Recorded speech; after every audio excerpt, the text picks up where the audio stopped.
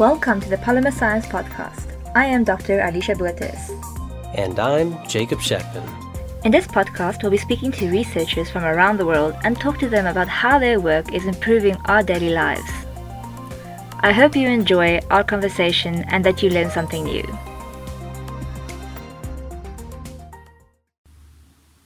Hello everyone, today we are talking to Monika Snowdon from Canada. She has a PhD in organic nanomaterials and a postdoctoral fellowship in mechanical engineering. She is also a lead product developer for the company Water Purus, and she's a co-host on the I Am Nano podcast. Me and my co-host, Jacob Sheckman, who joined me on this episode, spoke to her about her academic career, what drives and motivates her to do so well and to focus on the specific work that she focuses on in nanotechnology, and what made her so passionate about nanotechnology in the first place. We also spoke to her about her PhD work and learned more about the antiviral formulations that she's working on currently, and also just in general learned more about her career path.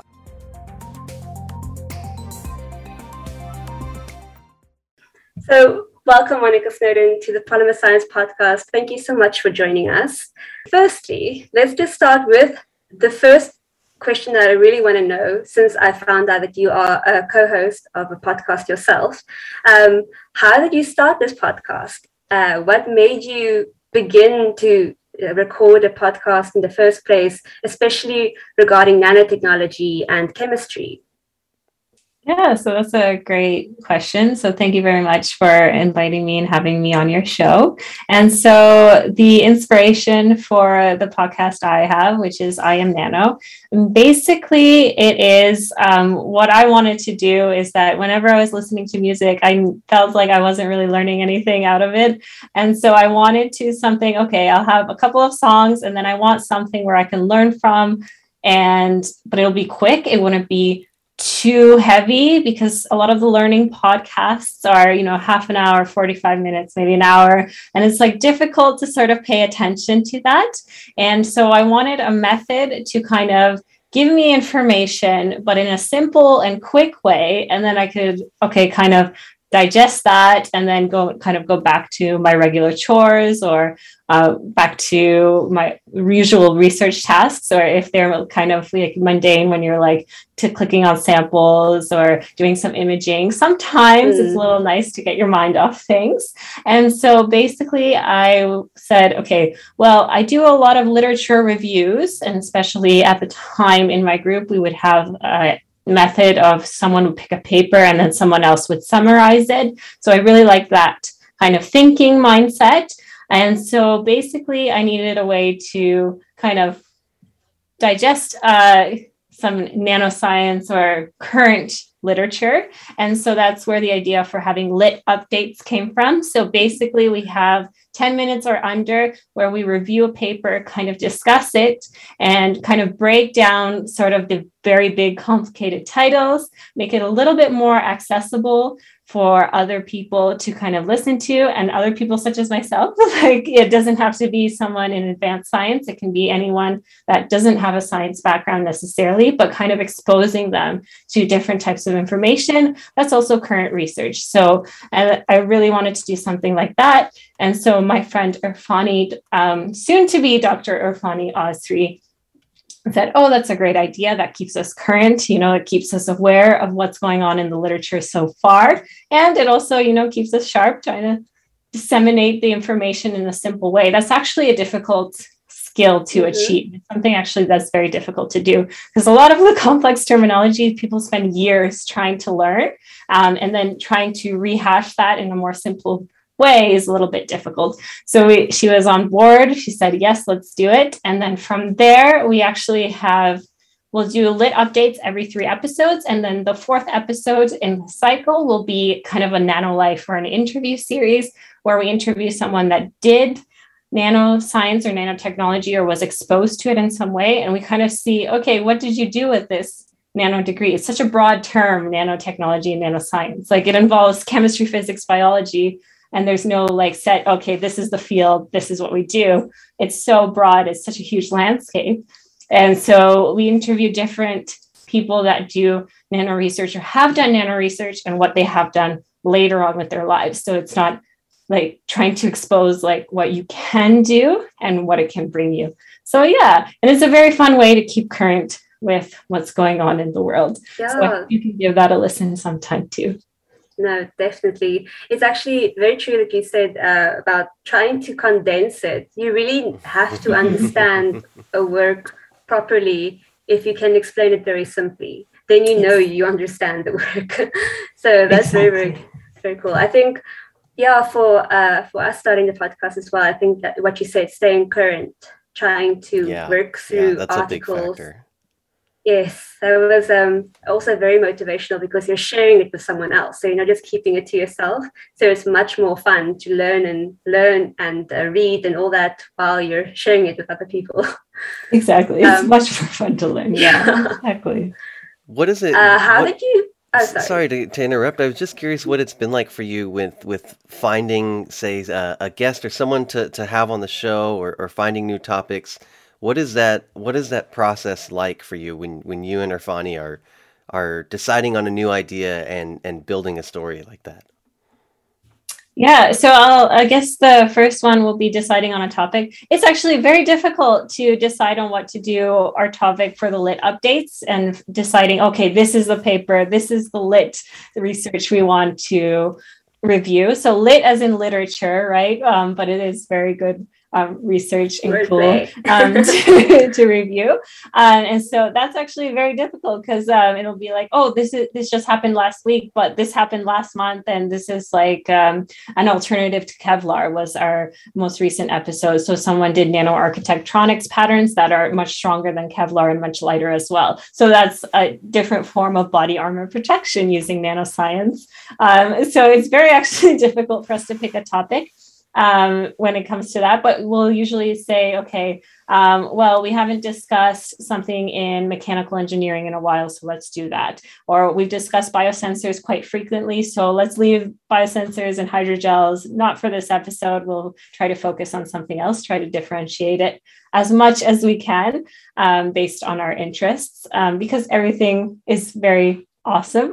We're both very curious individuals about people's research. And I think another aspect that we take into consideration is not just doing research from Nature or Science, not just the high impact journals going into, there's really good research in much smaller, lower impact factor journals that's not probably being recognized as much or coming from different parts of the world that's not maybe the US or Japan or those high profile places, right? That we maybe don't associate that much with research. So trying to give a lot more exposure to different institutions and different locations and different topics. And then for the Nano Life series, so that is a little bit more difficult in terms of finding someone that will agree to discuss what they have done with nanoscience, because it seems like people will do it maybe as an undergraduate degree. We have that option here at a couple of universities to do nano background, but then they will differentiate themselves and then just do core chemistry, just do core engineering or something else. And then they don't really want to talk about it because they're like, I have bad memories of that. So that is a little bit tricky because it seems like usually it's a harder program. I'll say harder. In bunny years, it was difficult for me because I liked more of the chemistry stuff and not so much the physics, but the physics was obligatory. You had to take some of those courses. And so it's tricky, but we do find kind people that do want to kind of share. And our most recent interview was someone that did a nanoscience background and then said, no, I'm going to do a master's in math. And now they ended up as a software developer because they wanted to do programming. So, it really showcases the variety you can do with the versatility. That's so true. Awesome. Well, speaking of career paths, how did you choose the career path that you are now on, becoming a chemist? And where were your interests in the beginning when you had to choose in high school? Oh, I don't know if you called high school, but when you had to choose your subjects, and how did you become who you are today? Yeah, it's a great question. And it's something you have to really reflect on sometimes once a certain amount of time has gone by. And so we do have high school here, and you usually choose in the last usually your fall semester, so a year before you go into university, you're thinking about where to go. But you've usually had certain prereq courses in grades 11 and 12. So we go up to 12 here, that you need to prepare for if you wanted to be accepted to a certain university program. So if you wanted to do science, you need to just take certain science prereqs. If you wanted to do humanities, you need all your writing and your English or language courses and that kind of thing. And so I decided on the nanoscience. So it was a nanoscience bachelor's degree. And that was kind of at the last minute. I watched a documentary saying, oh, this is the coolest form of science. It's up and coming. It was Nano World or something like that. And it felt so new in 2009. And so it seemed interesting, and a brand new program came out at an institution nearby. So I felt like that was a good idea to kind of start my way. And the courses in first year are very general anyway. So if I didn't like the first year nanoscience intro course and I didn't feel like it was for me, I could have always switched out, but I ended up liking it. So that was great. The people were amazing. We had small class sizes versus the bigger in the chemistry. So that kind of helped a little bit. And then I decided to do a minor in chemistry after taking an organic chem course in my third year. And so I decided on the organic chemistry or just chemistry minor at the very end of my degree. So that's definitely something I would advise. A lot of people do say they're going to do this major and this minor when they go into university fresh at 18 years old in high school. But give yourself some time to kind of reflect and think about what you like and try out your first year and your second year. And then you can always do, at my institution where I did my undergraduate anyway, you could declare your minor the semester before you graduated. So it gave me enough time to actually say, hey, this is actually, I have enough prereqs. All I need is 2 more to get the minor. Then I might as well do it. So that helped a lot with figuring things out. Yeah. And then I met my master's supervisor through taking one of his courses. We got along very well. And then he said, why don't you do a master's with me? I said, I'll think about it. But because he was a very kind person, we got along great. He was very inspirational, very, he really wanted me to kind of grow into the person or the chemist I could become. So I did my master's at the same institution I did my undergraduate degree. And then from there, I went on to kind of mix chemistry. So I did organic chemistry as my master's, and then my undergrad was nanoscience. So then for my PhD, I put the two together, and it was organic materials chemistry. So that's where materials for the nano side, and then organic side, you're still using chemistry, where I used small molecules, which we can get into a little bit later. So basically, instead of making drug compounds, I made something similar, kind of using different types of carbons. And then I used them to align carbon nanotubes. Carbon nanotubes are a way of making faster transistors, one alternative to making faster transistors in the future. Transistors being, the devices in our computers, cell phones, all our electronics, how they go really fast, how they transmit the signals. So if we can get faster technology, that makes all our lives kind of better. That's wonderful. So yeah, that's so great to hear, because it's good to hear that your career path wasn't just, straightforward, and you knew from when you were a child that you were going to be this. I think a lot of students will be very glad to hear that. I know that my story, for instance, is the same. I also started in first year completely different. I think I was going to be a sports scientist or a kinesiologist. Sports scientist. Amazing. And luckily, the BSc, so the chemistry part, along with that, so I could change easily. And I think that's great advice. It's very realistic. Keep your options open. Don't pretend like you know what you're going to do or where you're going to be in 20 years or 10 years, because you really just, you don't know. And you might discover fields along the way, and like polymer science. I think a lot of people, when they do chemistry, they don't even know what polymer science is until they get to the end of their undergrad. So don't put yourself in a box. So I just want to know, can you tell me a bit more about your PhD work? What was the main aim of the research? I think you've mentioned it briefly, but just want to get into that a bit more. Yeah, of course. And so yeah, the main goal was the transistor applications. And so the carbon nanotubes, they're basically very, very tiny tubes. So this is a 3D printed one, but it's not to scale. So Oh, wow. maybe we're thinking a billion times smaller. And so basically you have that honeycomb shape in that tube-like structure. And is a very, very thin layer, a billion times smaller than a honeycomb, of course. And so these can conduct electricity in different ways. And so some of them actually can behave like metals, and some maybe like a semi-metal, like a semiconductor. So they can conduct electricity in different ways depending on their shape and how in a straight line they are. So if they're all curvy and all bent up and all in a bundle, well, they're not really going to conduct the signals very well. So you want to get them all straight. You don't want them looking like spaghetti or anything. You want nice straight alignments and arrangements of your tubes so that they can work well. And so that's basically for the transistor application parts. That's what you want. For sensors, it's a little bit different.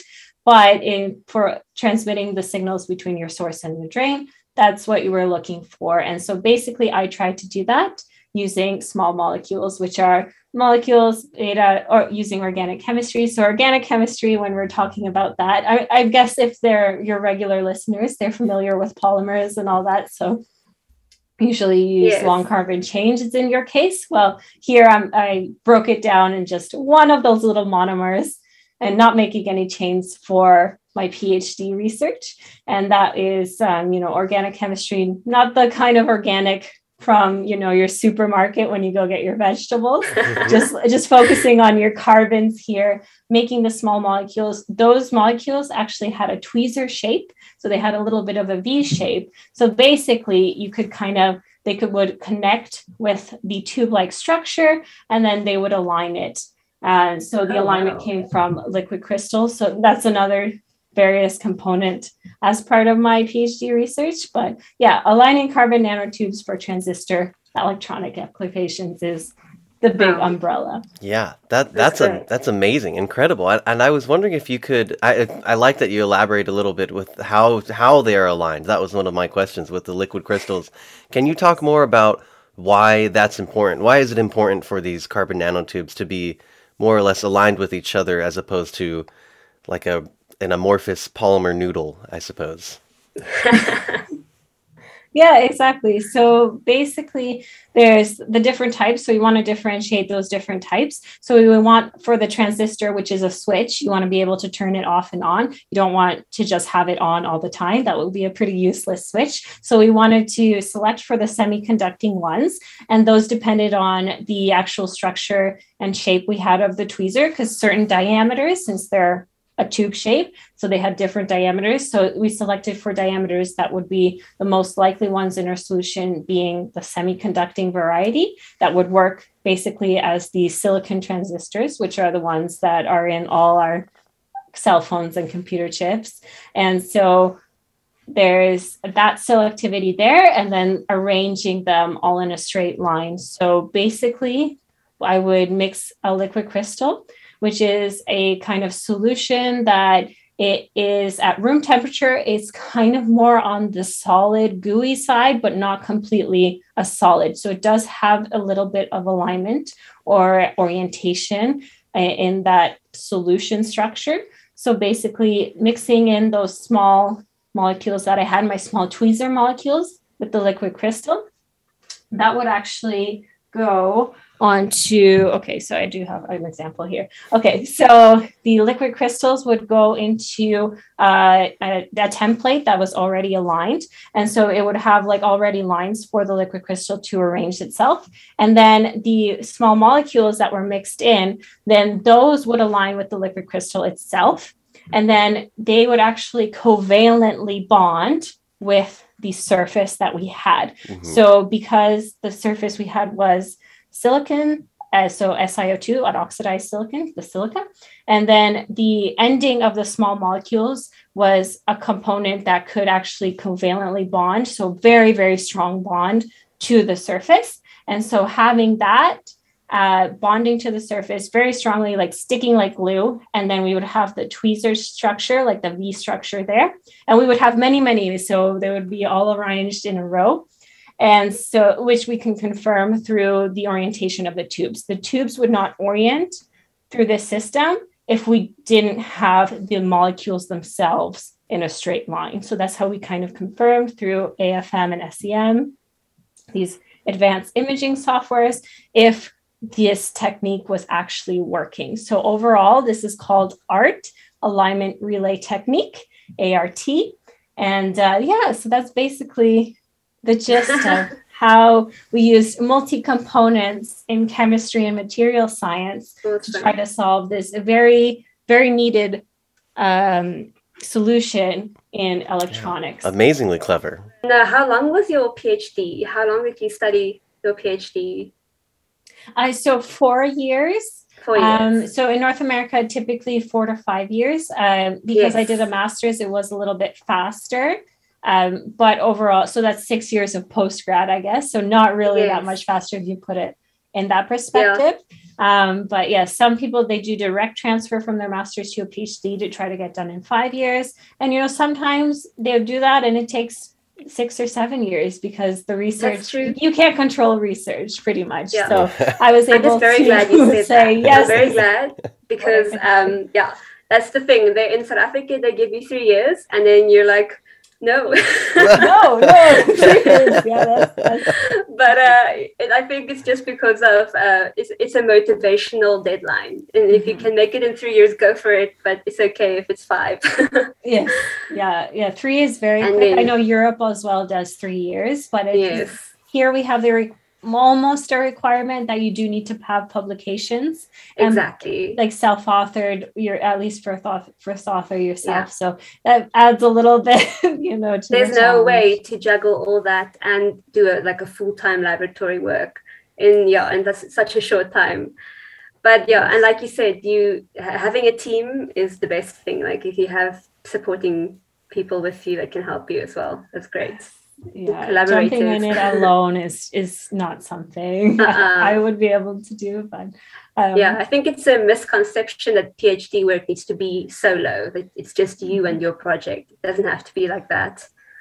But I actually just want to also know you mentioned that this is just maybe a quick question off topic, but do you know if carbon nanotubes, are they the best transistors or the best material for that purpose, or is there other materials that are also commonly used for the same purpose?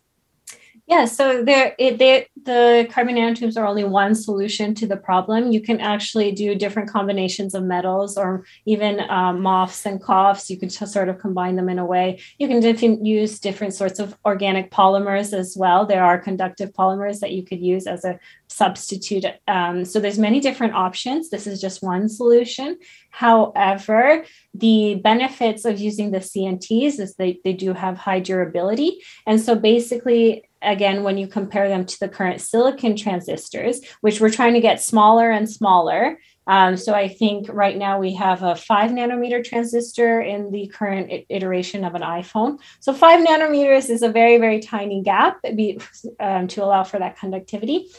But with carbon nanotubes, I guess the trick is with the silicon is that if you get them so close together, you're not really going to get the switching you want in your actual switch turning on and off. So with the CNTs, you can actually have more power going through your system, but at 10 nanometers, at even a longer length.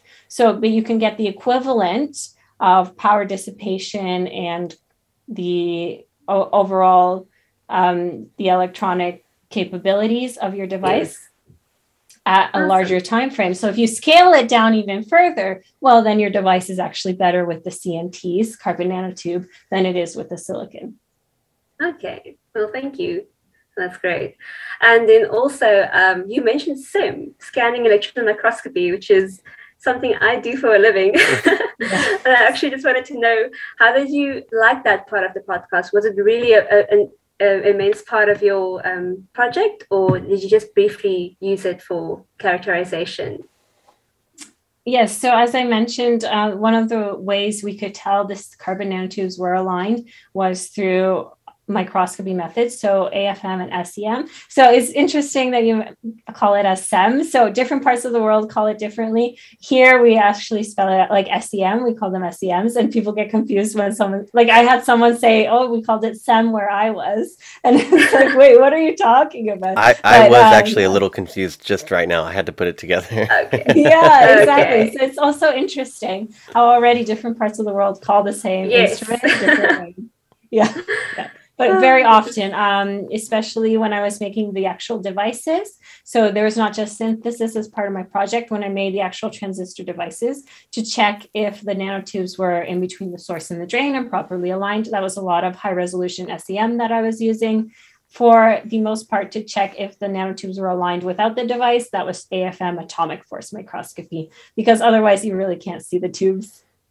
Oh, yes. Yeah. Yeah. Awesome. So, but it takes so long to image. Imaging takes a lot of time and a lot of precision. Sometimes you don't get the right spot. Sometimes for AFM, you don't have, your tip is blunt. You have to change the tip. You have to realign the laser. It takes a lot of time. You can't just say, "Oh yeah, I'm going to image this in an hour or two." Yeah, probably looking at your whole afternoon sometimes until you get very good at telling.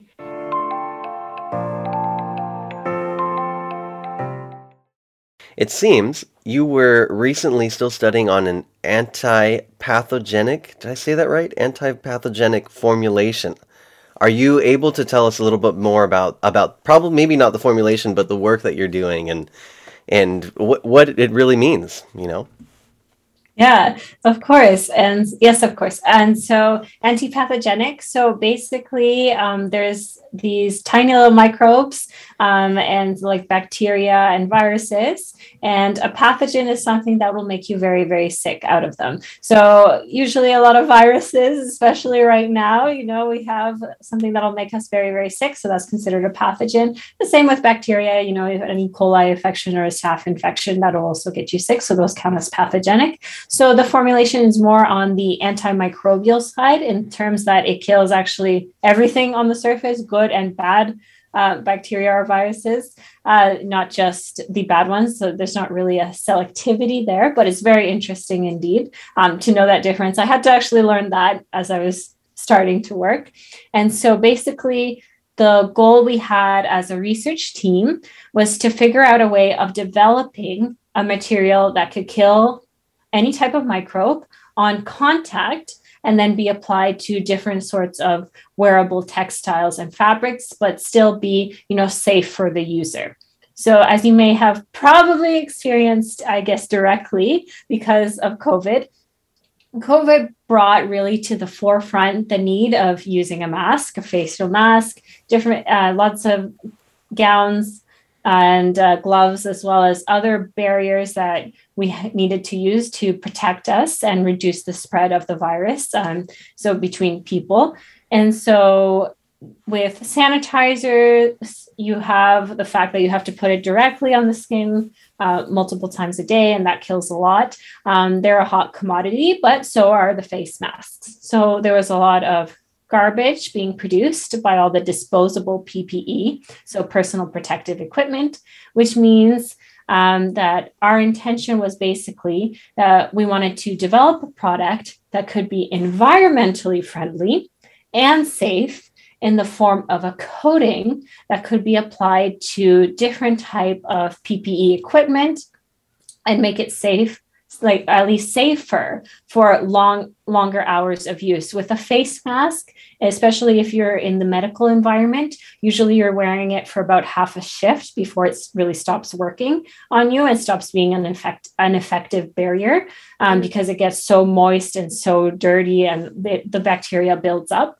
So we wanted something that particularly medical professionals could wear for long periods of time, and even allowing somewhat of a reuse because the formulation on the face mask could be killing all the bacteria on the surface very quickly. And so you could probably potentially have the reuse portion as well. So a little bit of an environmental aspect with that as well. Yeah, that is so important. I know a lot of people have noticed gloves, masks, all this random PPE.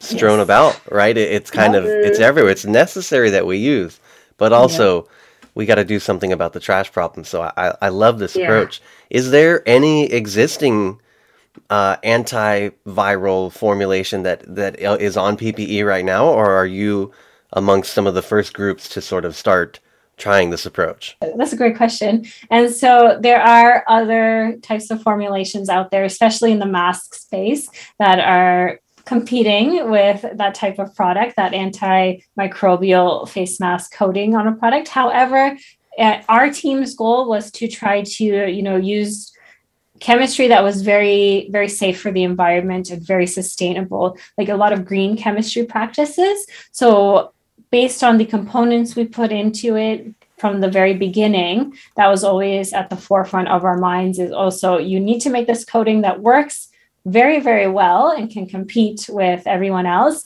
but it has to be sustainable for the environment from the source materials up until the end of the lifetime of the product. Mm-hmm. So some competition, yes, but ours is a little on the green side as well.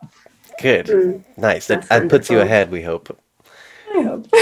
Now, another environmental project it seems you're working on, it looks like you're the lead developer for a product called Water Purus. Did I say that right?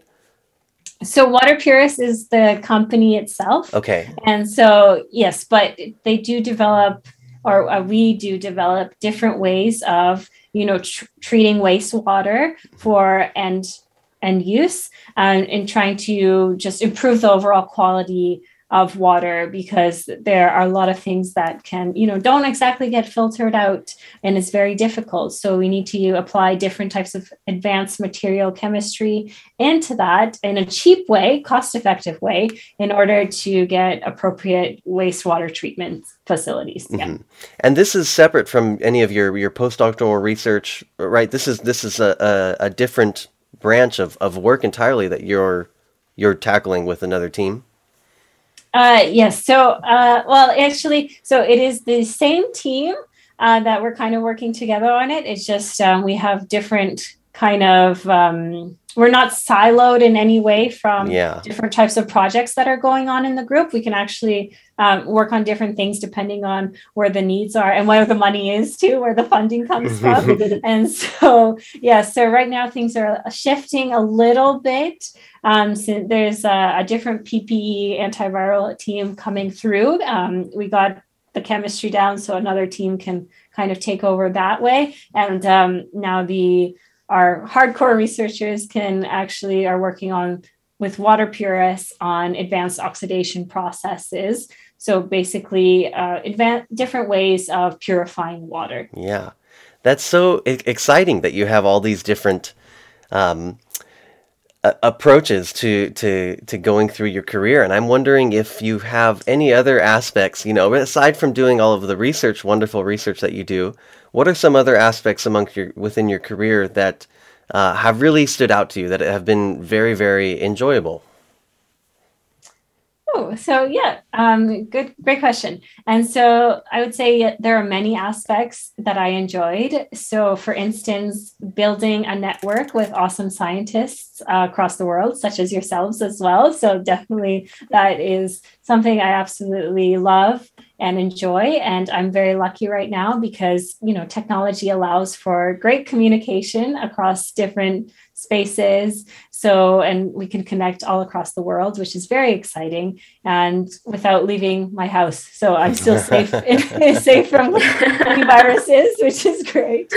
And I did spend almost a little over half a year in Japan last year, where I learned so much about other ways of looking at life in general and other different types of work ethics, and just basically how to go about research and how people treat each other. And so that's also very exciting. And I also enjoy very much tutoring students and working as a teaching assistant, at least during my graduate degrees. That was something we had to do, is teach in the labs. And so I think that as you teach, you also learn from your students themselves. So they're always students that are eager to learn. They're curious about the world, and, they kind of infect you with their enthusiasm.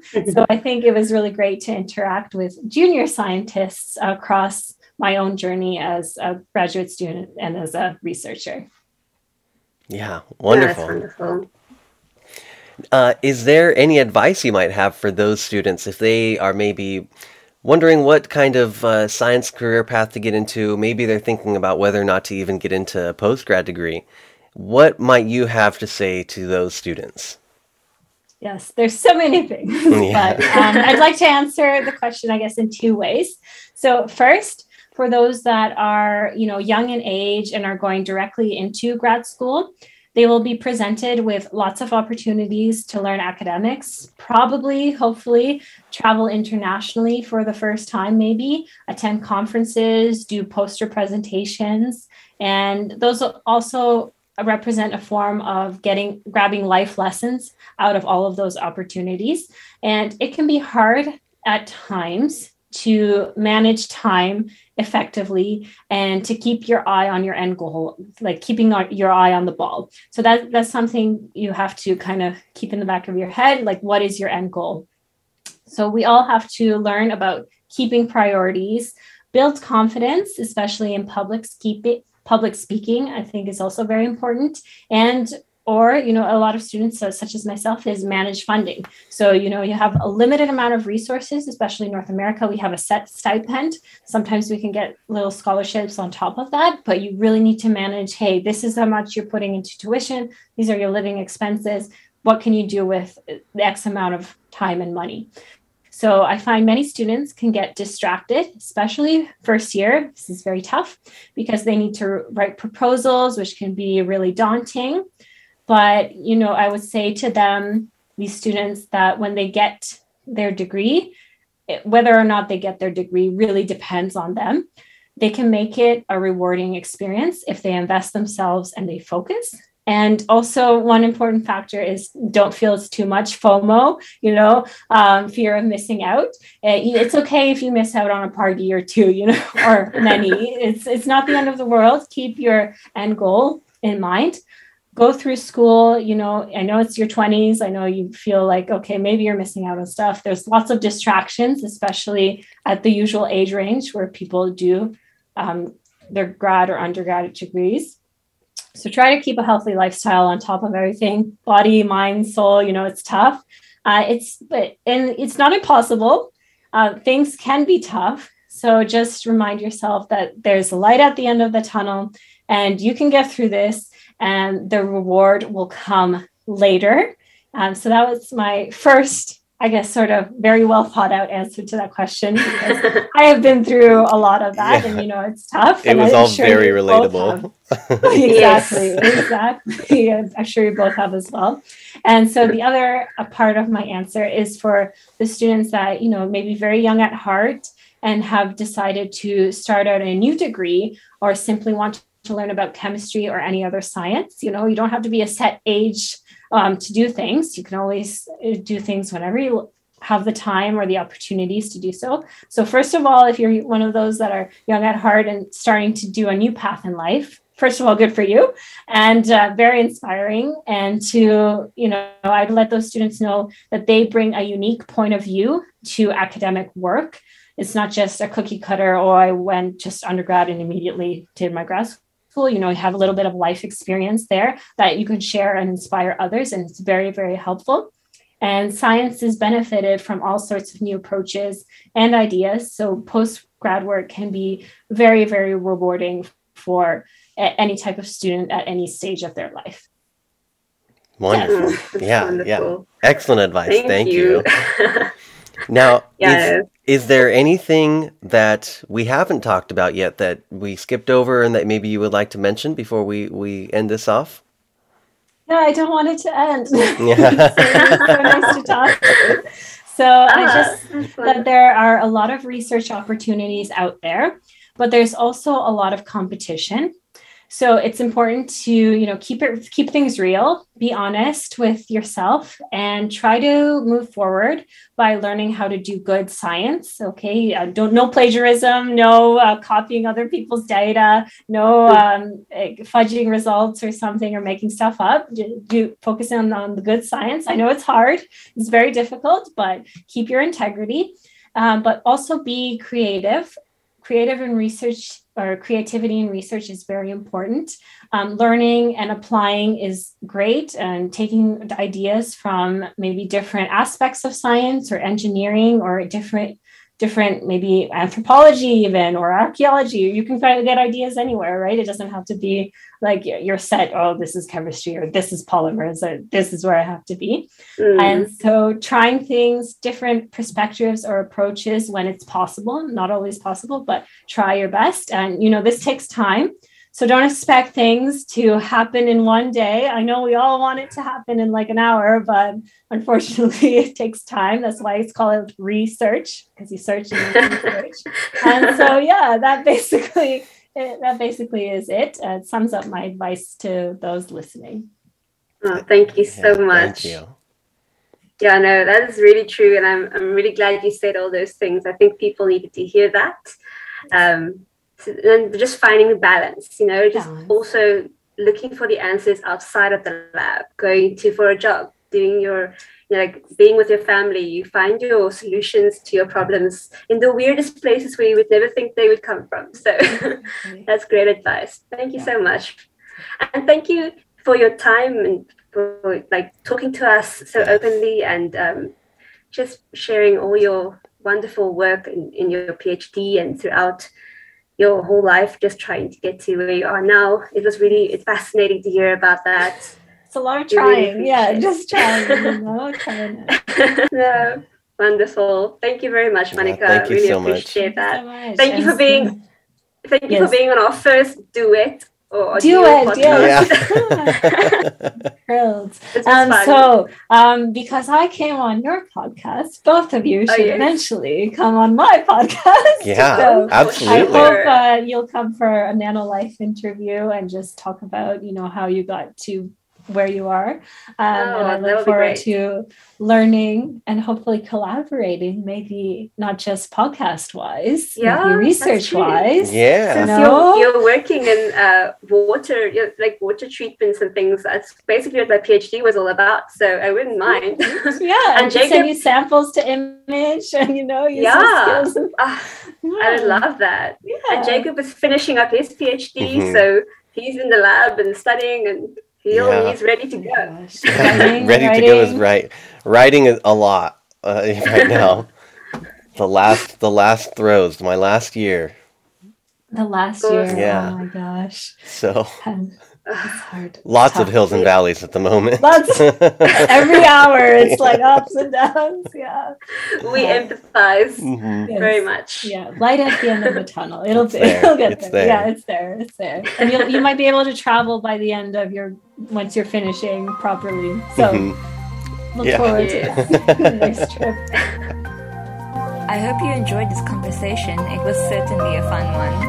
Please let us know what you think about it by emailing us to polymersciencepodcast@gmail.com. Also remember to share and subscribe if you liked it. Thank you for listening.